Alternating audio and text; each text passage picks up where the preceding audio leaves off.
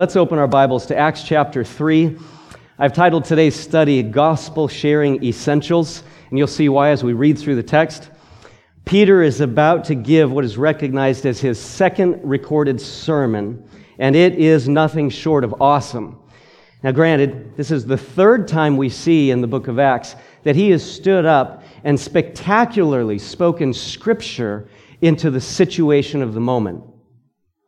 He did it once in chapter 1.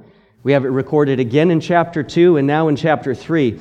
And this third time comes on the tail end of the miraculous healing of the lame man in the first part of chapter 3. Of course, that's what we studied a couple weeks ago, the Sunday before Mother's Day.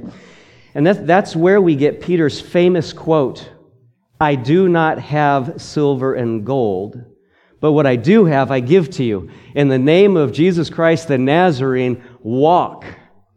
And we know that man, that lame man, instantly leaped and walked and praised God. And what do we learn from that account there in first part of chapter 3 here? We learned a lot of lame mistakes for believers to avoid. Things like failing to pray. Things like expecting too little of God. Things like missing opportunities to praise God before others. And then there was the mistake of giving men credit for what only God could do. When that fellow was healed, Peter basically said, "Don't look at me, I didn't do it." So let's pick up right there with today's text. We're in Acts chapter 3, and let's begin in verse 11. Acts 3:11. It says, "While he was clinging to Peter and John," that is the man who was just healed, "while he was clinging to Peter and John, all the people ran together to them at the so-called portico of Solomon, full of amazement. But when Peter saw this, he replied to the people, 'Men of Israel, why are you amazed at this? Or why do you gaze at us as if by our own power or piety we had made him walk? The God of Abraham, Isaac, and Jacob, the God of our fathers, has glorified his servant Jesus, the one whom you delivered and disowned in the presence of Pilate when he had decided to release him. But you disowned the holy and righteous one and asked for a murderer to be granted to you, but put to death the Prince of Life, the one whom God raised from the dead, a fact to which we are witnesses. And on the basis of faith in his name, it is the name of Jesus which has strengthened this man whom you see and know. And the faith which comes through him has given him this perfect health in the presence of you all. And now, brethren, I know that you acted in ignorance, just as your rulers did also. But the things which God announced beforehand by the mouth of all the prophets that his Christ would suffer, he has thus fulfilled. Therefore, repent and return so that your sins may be wiped away, in order that times of refreshing may come from the presence of the Lord, and that he may send Jesus, the Christ, appointed for you, whom heaven must receive until the period of restoration of all things, about which God spoke by the mouth of his holy prophets from ancient time. Moses said, 'The Lord God will raise up for you a prophet like me from your brethren. To him you shall give heed to everything he says to you. And it will be that every soul that does not heed that prophet shall be utterly destroyed from among the people.' And likewise, all the prophets who have spoken from Samuel and his successors onward also announced these days, 'It is you who are the sons of the prophets and of the covenant which God made with your fathers, saying to Abraham, and in your seed all the families of the earth shall be blessed. For you first God raised up his servant and sent him to bless you by turning every one of you from your wicked ways.'" And we'll stop our reading there. Can you imagine being there and hearing that sermon immediately after seeing the lame man miraculously healed?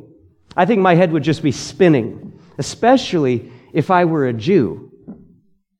These Jews must have been on major information overload. The miracle was incredible enough, but now we're hearing that this man, Jesus, and yes, everyone knew who Jesus was. This man, Jesus, was just recently crucified, and now we're hearing that he's actually alive and was indeed the Messiah. And I'm guilty of his crucifixion, but there's salvation to be had? Wait a minute, what does that mean for Moses' law and everything that I have devoted my whole life to? How can this possibly all fit together? Now jump forward 2,000 years. What does this mean for us? Now, before we dive into this text, I want to quickly highlight 3 rules for Bible interpretation. You hear me touch on these from time to time, and of course there are more than 3, but here are 3 that I want to draw our attention to specifically in relation to what we just read. The first is identify literature type. When you study the Bible, make sure you know what type of literature you're reading, what genre. And of course, many of you understand this. The book of Acts is what? It's historical narrative. It's a record of events. So we need to understand that unless explicitly stated, it's not necessarily a record of command. It's not saying this is what you're supposed to do. On the contrary, it's saying this is what they did. Good or bad, this is what they did. This is what God did. Historical narrative is the facts. And again, whether or not that's what we're supposed to do 2,000 years later is up for discussion and study. But keep in mind, when we say historical narrative, when it comes to Scripture, we are referring to Holy Spirit-inspired, inerrant, theological, historical narrative. This isn't just another good book of history facts to factor into whatever you decide to believe about spiritual things. No, it's far more than that. This is the Word of God recording history. So interpretation rule number 2, identify audience. In this case, who is Peter primarily speaking to? He's speaking primarily to the Jews. How do we know this? Well, verse 11 tells us location. And where were Peter and John at this moment? They're at the temple, specifically Solomon's portico, or Solomon's porch. This is a colonnade.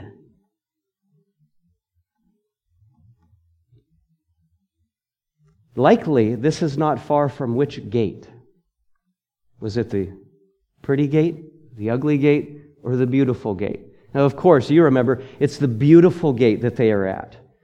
Peter and John were about to enter the temple at this specific gate when Peter instead stepped out onto Solomon's porch. You can just picture the tall, rising columns that go up to the roof.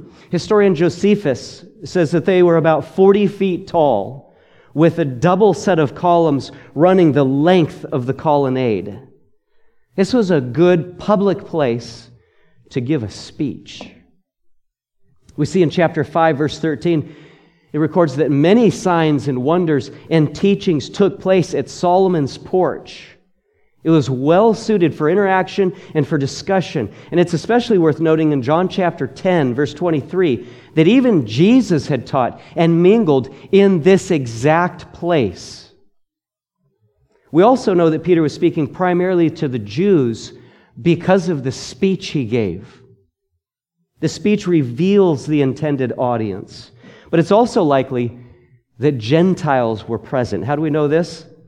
Well, this is where a little more background research, a little more historical research does us good.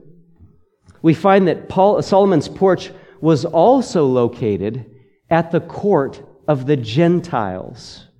So undoubtedly, Gentiles would be here and listening as well. All of this is fascinating, and it helps us to better connect with the text. So lastly, Bible interpretation rule number 3, discern application. We have to be careful with application, especially when it comes to historical narrative. For example, just because Peter said these things to the Jews, does that mean that all Christians are supposed to say the exact same things to all people at all times? Well, of course, that would be inaccurate application. It's worth noting that had Peter been speaking primarily to the Gentiles, surely he would have changed certain elements of his speech. So as we discern application, particularly in historical narrative, we can't make the sweeping judgment, and this is a mistake that is often made. We can't make the sweeping judgment that everyone should do what we just read. Think to other examples. We don't all fight our enemies with 5 stones. What's another example? We don't jump out of the boat into stormy waters hoping that that will calm the seas. And a question for all the kids that are watching. What 2 men in the Old Testament did I just refer to? Of course, the 5 stones refer to David. David and his fighting that wicked giant Goliath. There was also the man who jumped out of the boat in a terrible storm. Who was I referring to there? Jonah. When he was disobeying God and trying to run from God, God sent that stormy sea. But similarly, here in Acts 3, just because Peter says something, it doesn't necessarily mean we should say it or say it exactly like he did. That's possible, but not certain.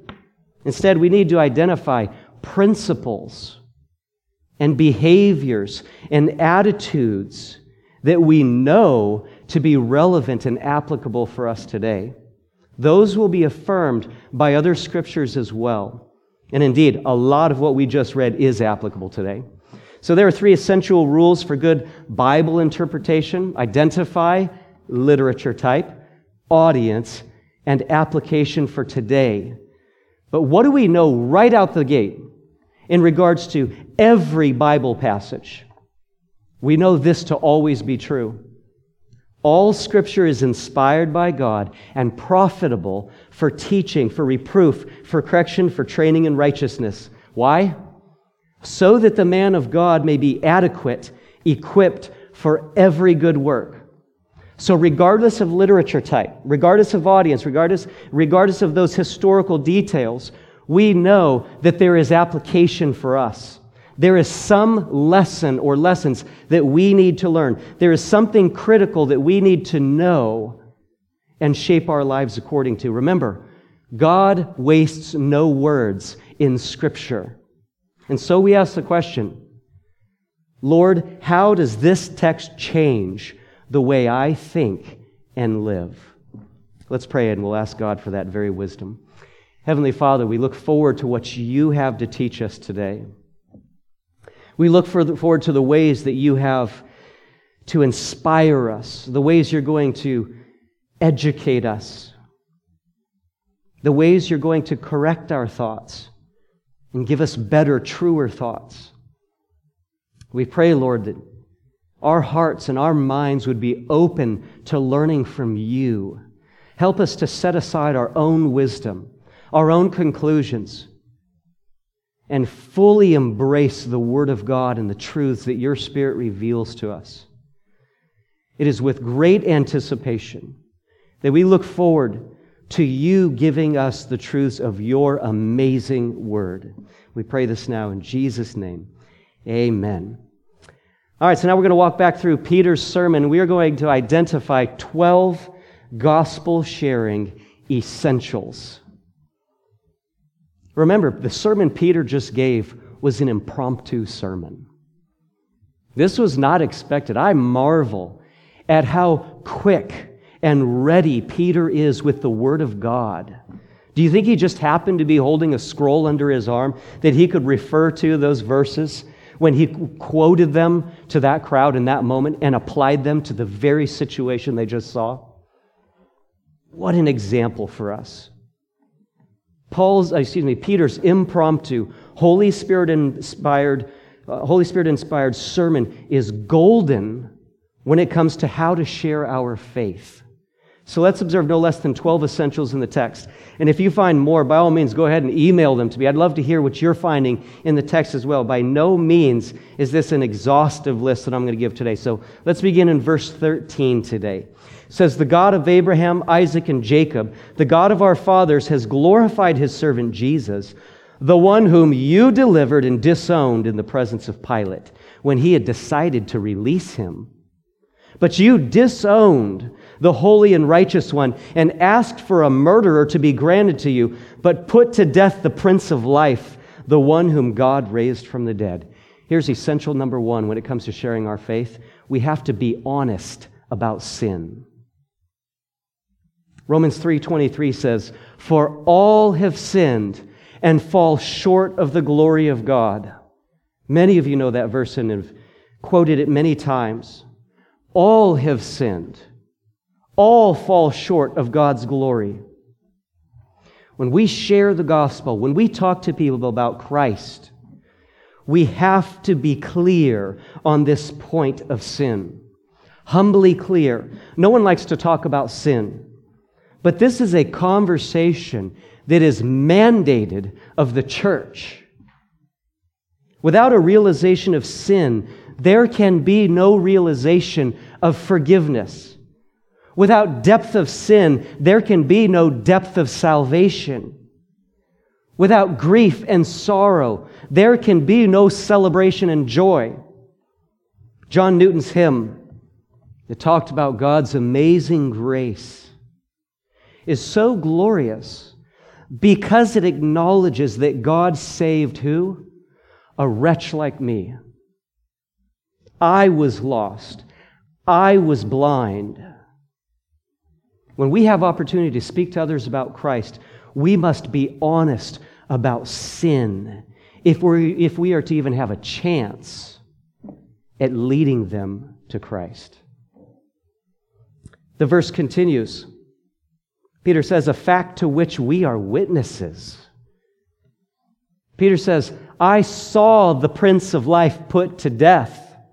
I saw him raised from the dead. I know this is true. What gospel sharing essential do we find in that short phrase? Number 2, share your personal testimony. This is so powerful, so necessary and essential for effective evangelism. You and I are eyewitnesses, quote unquote, of salvation. We've experienced it. We're still experiencing it. Personal testimony carries great weight. If a friend comes up to you and says, hey, you ought to try that new hardwood smoked premium peppered bacon that Costco just came out with, what would your instant reply be? What would my instant reply be? Oh, really? Tell me more about it. How is it? Can you imagine if that person were to say, no, I just saw it in an ad. I've never tasted it. I mean, their recommendation would just about lose all of its value. But when a friend says, we just bought the best bacon we have ever had in our life at Costco, there's no more conversation needed. We're already on the way, right? I take this very temporal example to highlight the essential truth in verse 15, a fact to which we are witnesses. It's hard to argue personal testimony. Someone can't say, no, you didn't experience that. No, you didn't feel that. No, you didn't think that. No, it didn't help you. You can't argue personal testimony. When we share our faith, it should be wrapped in, I've experienced it. That's why I'm telling you.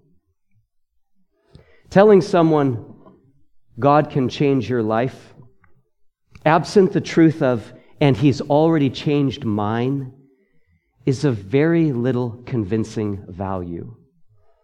This is why Revelation 12, verse 11 carries so much weight. It says, they overcame him, that is Satan, the evil one. They overcame him because of the blood of the Lamb and because of the word of their testimony. And they did not love their life even when faced with death. What do you have in that verse? A death-defying testimony based on the blood of the Lamb. Christ's sacrifice on Calvary for our salvation. Excuse me. There's another point of personal testimony that we find here and why it's so vital. Excuse me. Another point is that it drives believers to authenticity. This is a truth that's been hitting home in my own heart more just over the past year. When I share my faith, it demands that I be sincere. It demands that I be convinced. It demands that I be experiencing it. Are we peddling something we heard about or read about in the Bible, as Paul condemned in 2 Corinthians chapter 2? Or are we proclaiming something life-changing that we have personally found to be absolutely true? Let's continue in verse 16. And on the basis of faith in His name, it is the name of Jesus which has strengthened this man whom you see and know. And the faith which comes through Him has given him this perfect health in the presence of you all. Truth number 3, emphasize faith in Jesus' name. Now we know this to be true, but look how true it is. Faith is required. No less than 3 times in this single sentence, Peter points to Jesus. There is no mistaking, no missing the Jesus factor, the power factor, and the healing factor.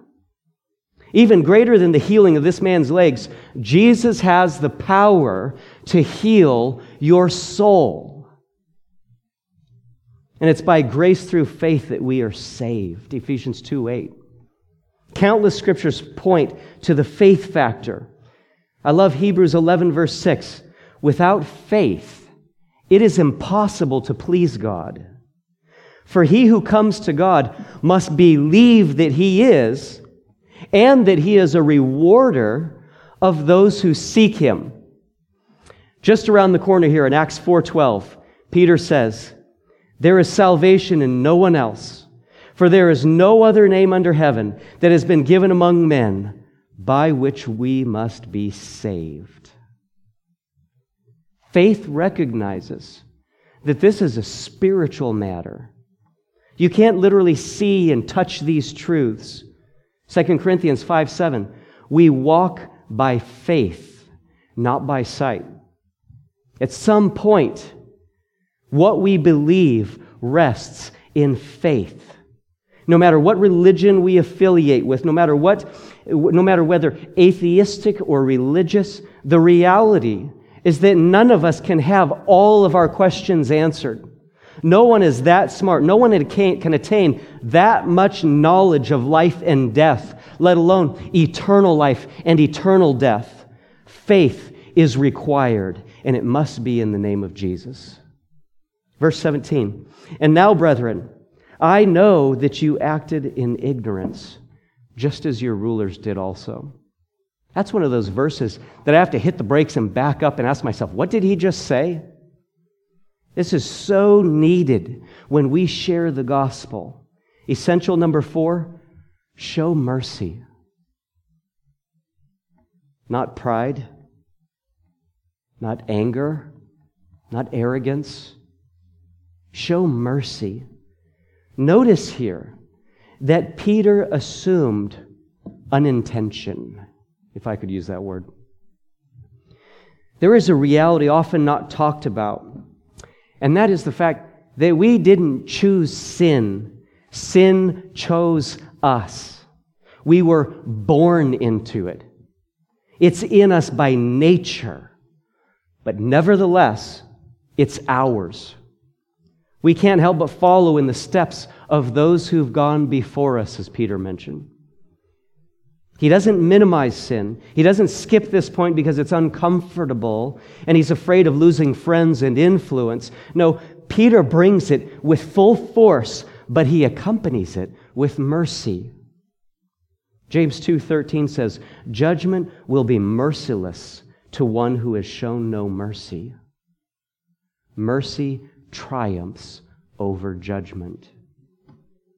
May our evangelism be saturated with mercy. Verse 18, but the things which God announced beforehand by the mouth of all the prophets, that His Christ would suffer, He has thus fulfilled. When you and I share Christ with others, number 5, affirm God's sovereign plan. One of the most amazing aspects of salvation is that it didn't happen by chance. God didn't wake up one day and say, whoa, we've got a window of opportunity here. Let's take advantage of this. No, Peter references in chapter 2 of Acts, verse 23, the predetermined plan and foreknowledge of God. That is so powerful, so mind-numbing. That someone that could be so all-knowing and all-powerful as to direct the course of history according to His own will. When we share Christ with those who don't know Him, it's critical that we help them see the big picture. This isn't a random path of spiritual reality that wandered its way into what we know now as the Bible. This marvelous plan was determined in advance by God before the foundations of the world. When we share Christ, affirm the big picture of the unhindered, good, and sovereign will of God at play in the universe. Salvation isn't just about Jesus dying on the cross so you and I can go to heaven. It's also about creation and the entire history of humanity. It's about the future. It's about the next life. It's about God's perfectly controlling hand in the entire universe. And one of the most touching, overwhelming aspects of this eternal plan is that God foretold and fulfilled His own Son's suffering for you and for me. This is all part of God's perfect plan. Verse 19, therefore, seeing all of this to be true, therefore, repent and return. Gospel sharing essential number 6, call for change. Notice what Peter didn't say. He didn't ask, so what do you think? Don't you want to believe and ask Jesus into your heart? No, he called for life change. He called for faith, a full-fledged 180-degree turn from sin to God.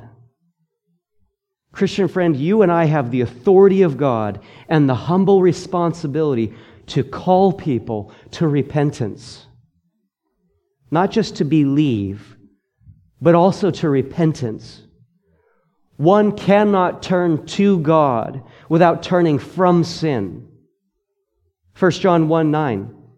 If we confess our sins, He is faithful and righteous to forgive us our sins and to cleanse us from all unrighteousness. That is a big if at the beginning of that verse. That is an essential if. Listen to how Jesus put it in Luke 13, verse 3.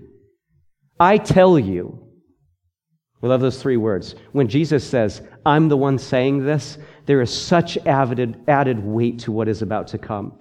I tell you, no, but unless you repent, you will all likewise perish. 2 Peter 3:9. The Lord is not slow about His promise, as some count slowness, but is patient towards you, not wishing for any to perish, but for all to come to what? Repentance. A gospel with belief, yet without repentance, is no gospel at all. When we share Christ, we call for change. We call for repentance, a turn from sin and a turn to God, a return to God.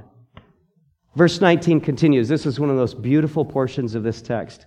Why should a person want to repent and return?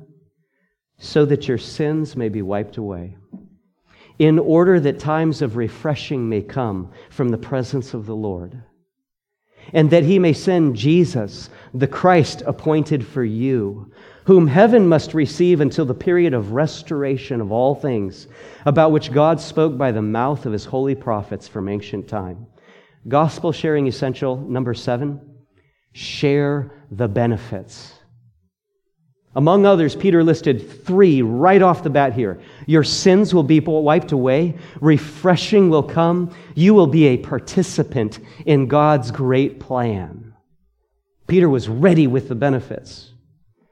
Now, we're not going to get into exactly what the times of refreshing are this morning, or we're not going to get into exactly what the period of restoration of all things is, whether these refer to the millennial reign of Christ on earth, which I believe they certainly include, or whether they refer to the New Jerusalem, which I believe it also defines very well. The point is, your sins will be wiped away. You will be refreshed by God's presence. And Jesus will come at the appointed time and restore all things. Every believer will perfectly experience all 3 of those things. The main concern isn't what exactly are they. The main question is, will you experience them? God knows exactly what He's talking about here, and that's really all that matters. Those are His promises. They're perfectly what we need. They will come exactly when we need them. They will be fulfilled. Listen just to a couple more related scriptures. Hosea 6:3. So let us know. Let us press on to know the Lord. His going forth is as certain as the dawn. Have you ever wondered if the sun would rise tomorrow? No. That's how certain the going forth of God is. And He will come to us like the rain, like the spring rain watering the earth. What timely scriptures. The refreshing May rains have fallen this past week. The grass is so green. New life is budding all around us. How much more refreshing is Christ and will be Christ when He comes to us in the fullness of all His glory. What about Revelation chapter 21, verses 3-7? Let these verses just wash over you. This is one of the promises that will be perfectly fulfilled for all of God's children, all who repent and believe in faith. Revelation 21, verse 3 says, Then I saw, got an eyewitness here, I saw a new heaven and a new earth. For the first heaven and the first earth passed away, and there is no longer any sea. I saw the holy city, New Jerusalem, coming down out of heaven from God, made ready as a bride adorned for her husband. And I heard a loud voice from the throne saying, Behold, the tabernacle of God is among men, and He will dwell among them, and they shall be His people, and God Himself will be among them, and He will wipe away every tear from their eyes, and there will be no longer any death. There will no longer be any mourning or crying or pain. The first things have passed away. And He who sits on the throne said, Behold, I am making all things new. And He said, Write, telling John, write, for these things, these words, are faithful and true. Then He said to me, It is done. I am the Alpha and the Omega, the beginning and the end. I will give, listen to this, I will give to the one who thirsts from the springs of the water of life without cost. Can you believe that God loves you, loves me, loves all of His children so much that He will do that for us?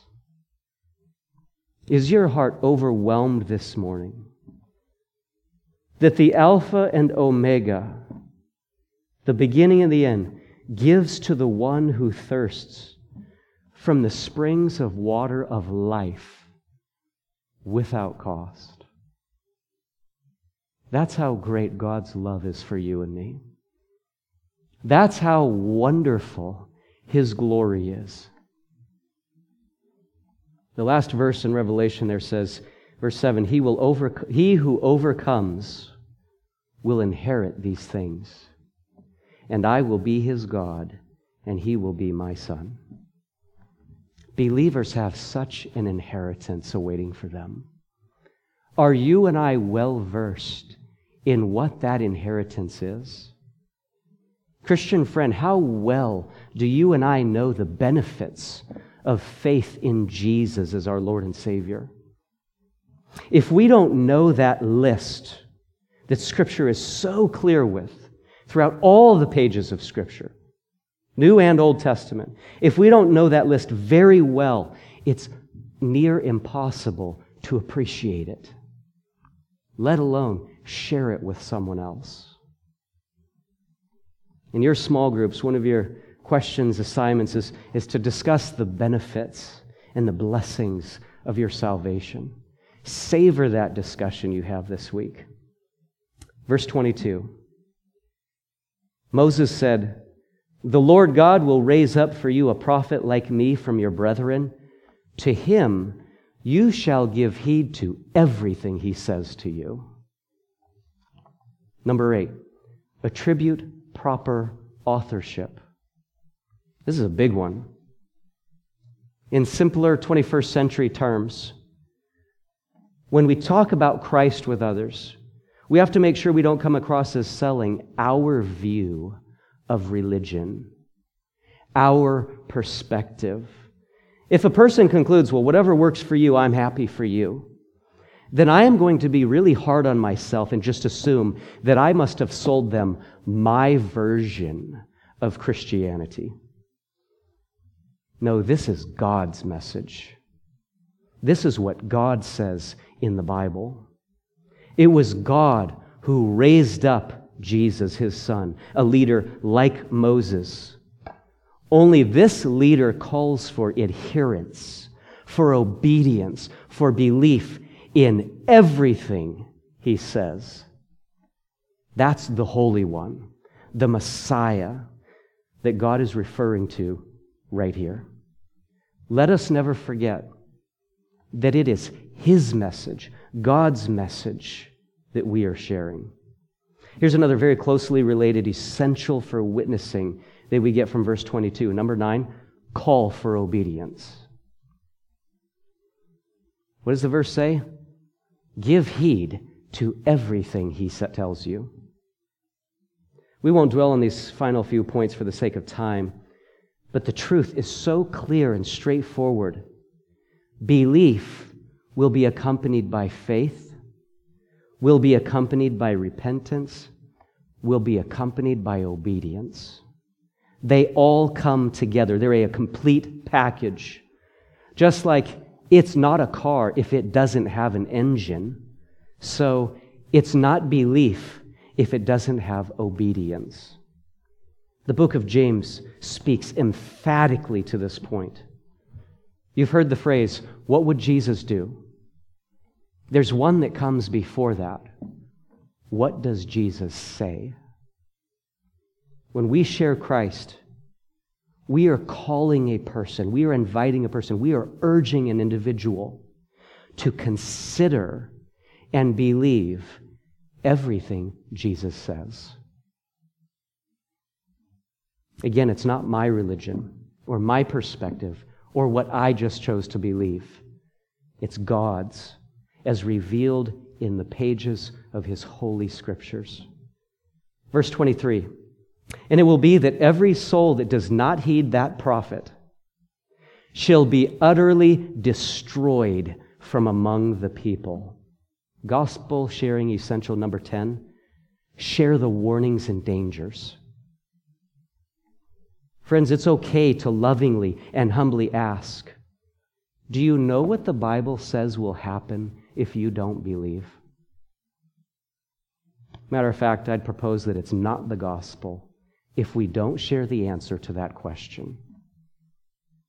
Again, what did Jesus say in Luke 13:3? I tell you, no, but unless you repent, you will all likewise perish. Revelation 21, verse 8. But for the cowardly and unbelieving and abominable, and murderers, and immoral persons, and sorcerers, and idolaters, and all liars. Their part will be in the lake that burns with fire and brimstone, which is the second death. Just as we believers need to know our list of benefits, we need to know our list of warnings and dangers in order to appreciate and accurately share our great salvation. Two final essentials. Verse 24. And likewise, all the prophets who have spoken from Samuel and his successors onward also announced these days. Here's an interesting one. Gospel sharing essential number 11, affirm the prophecies. Make the case for the gospel. This is good apologetics. How many of us include the major and minor prophets in our Romans road? Is Isaiah 53 part of our well-prepared, ready to give an answer presentation of the hope that lies within us? Affirm the prophecies. Again, this points back to verifying the big picture. Make the case for the veracity of the gospel. It is no small thing that for hundreds and even thousands of years prior, the life and work of Jesus Christ was foretold. We have nothing else like that kind of prophecy recorded in the history of humanity. Make the case for the gospel. Have that answer ready. Affirm the prophecies. Verse 25, here's our final point. It is you who are the sons of the prophets and of the covenant which God made with your fathers, saying to Abraham, and in your seed all the families of the earth shall be blessed. That is what we refer to as what? The Abrahamic covenant in Genesis chapter 12. This is a blessing that would come, then it would impact all the families of the earth for good. And what was that blessing? Verse 26. For you first, God raised up his servant and sent him to bless you by turning every one of you from your wicked ways. Number 12, make the promise personal. Verse 25 begins with this. It is you. Verse 26 begins with, for you first. The point is, this is about you. God cares for you. Jesus died for you. His victory over sin is offered to you. You have the opportunity to believe. Yes, this is all about God's glory. But in the same token, you and I have the privilege, by God's choice, by God's goodness, by God's power, of being a part of His glory. He wants to bless you and turn you from your wicked ways. We learn from texts like this in Scripture that even evil is personal. It's easy to talk about evil in the general sense, but our salvation isn't about general evil in the world. It's about the evil in us. That's why God raised up His servant Jesus and sent Him to bless us with repentance and faith and forgiveness of sins, the grace to turn us from our wicked ways.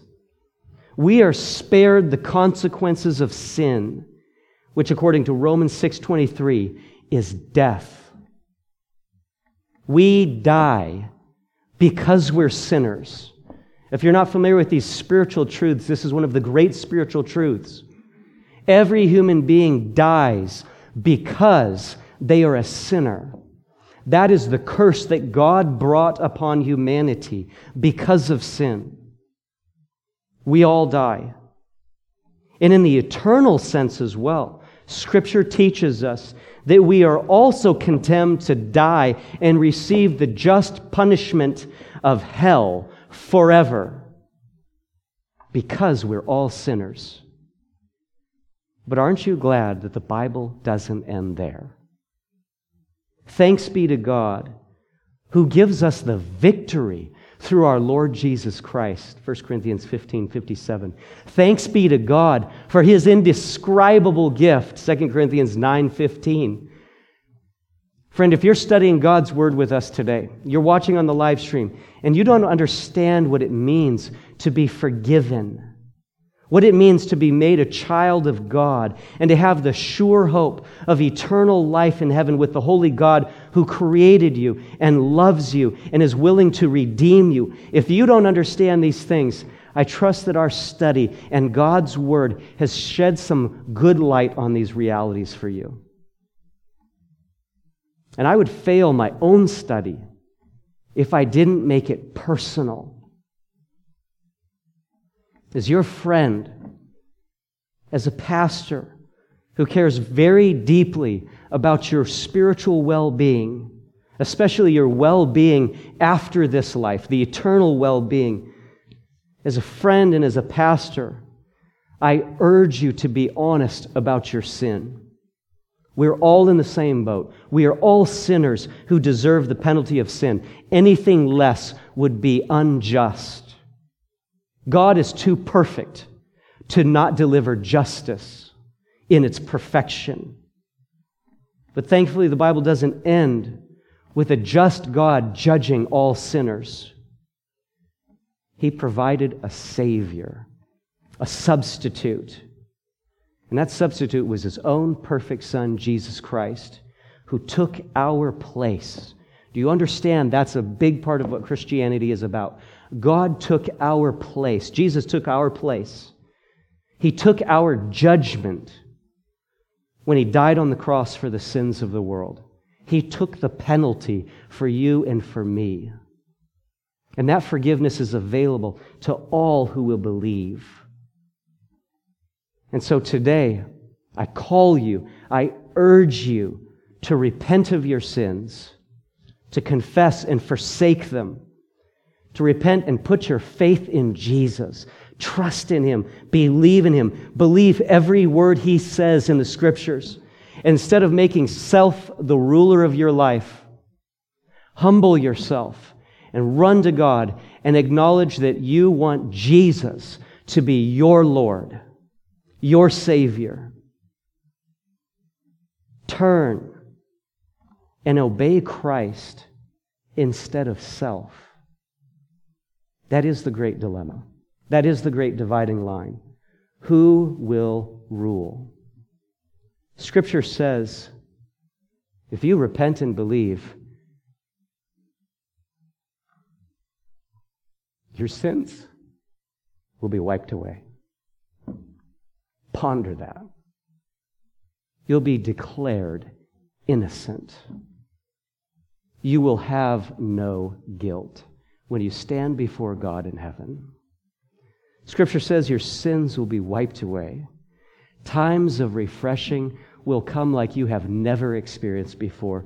You will become a part of the family of God.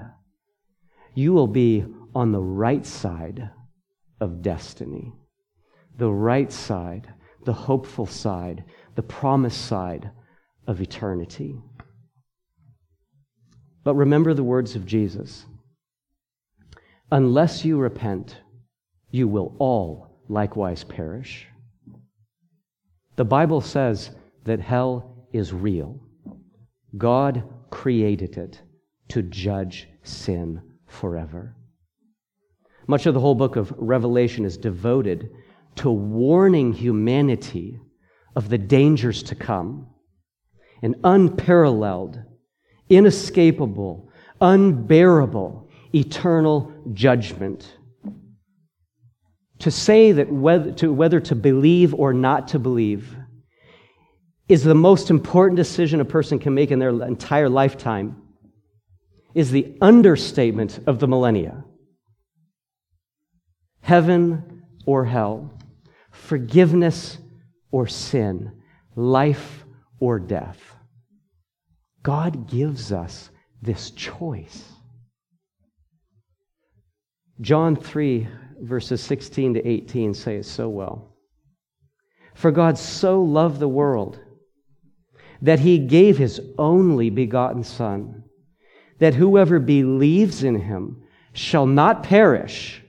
There's the warning, there's the danger, but have eternal life. There's the benefit, there's the blessing. For God did not send the Son into the world to judge the world, but that the world might be saved through him. Do you understand that the life of Jesus Christ is the greatest rescue attempt ever made? And it was successful. He came that the world might be saved through him. He who believes in him is not judged. He who does not believe has been judged already, because he has not believed in the name of the only begotten Son of God. If you haven't believed, I urge you to believe today. And if you do, if you decide to put your faith, your trust in Jesus Christ, to repent and turn from sin, it's not that you'll never sin again, it's that you run from sin. You turn from it, you turn from self. You repent, you believe in Jesus Christ. What does it mean to believe in Jesus? It means to believe everything he says. It means to believe the Bible, to acknowledge it as true, to make it the truth that rules your life. If you pray and acknowledge these things before God today, if you believe, know that your sins have instantly been wiped away. The times of refreshing are about to come like you have never experienced before, and you are fully in the family of God. If you believe, I ask you, let me know. Let one from our church know. Let one of our pastors know. You can contact us through the guest form on the website. Call me. Please let us come and celebrate your new life with you. Let us welcome you into the family of God. And join us as we support one another, as we encourage, as we build each other up for the journey that God has given us now for the rest of this life, as not only sons and daughters of the King of Kings and Lord of Lords, but as ambassadors of Jesus, as those who are called to share the truth with others. This becomes your life endeavor now if you believe. Christian friends, what more can I say? Celebrate your salvation. Know your salvation. Share your salvation. That's the game plan during quarantine and beyond. It never changes. I trust that we have all been inspired and encouraged and challenged and educated by Peter's sermon in Acts chapter 3.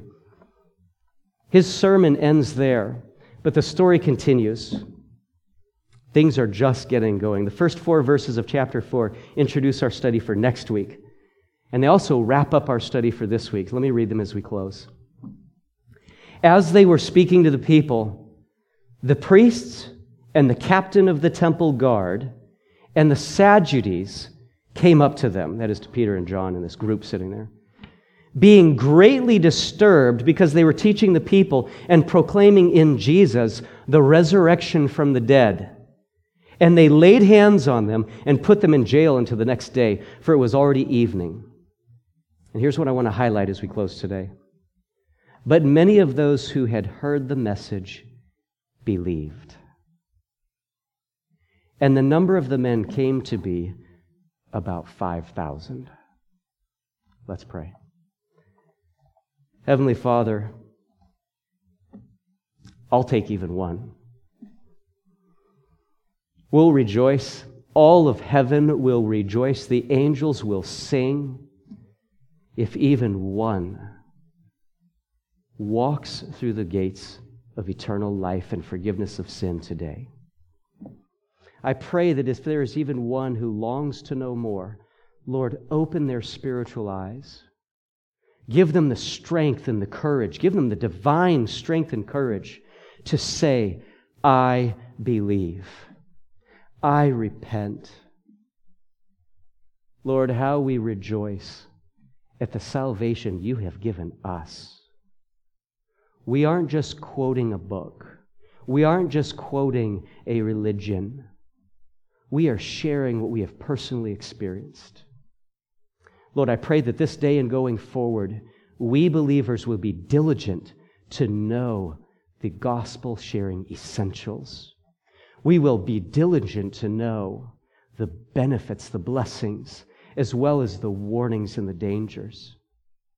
Help us to be so inspired, so overcome with the reality of our wonderful salvation that we cannot help but proclaim it when the opportunities arise. Lord, help us to be a people who will jump at even the smallest opportunity to praise God and to speak His truth into the lives of those who are around us. Thank you that as we go forward, we don't have to worry about whether or not we'll have the strength or the wisdom to say the right words, to do the right thing. Lord, we rest in the power of your Holy Spirit. You are the one who gives grace for there to even be faith. And so we praise you for that. We claim that in the name of Jesus afresh this morning. Thank you for your love and the gift of salvation. And all God's people said, Amen.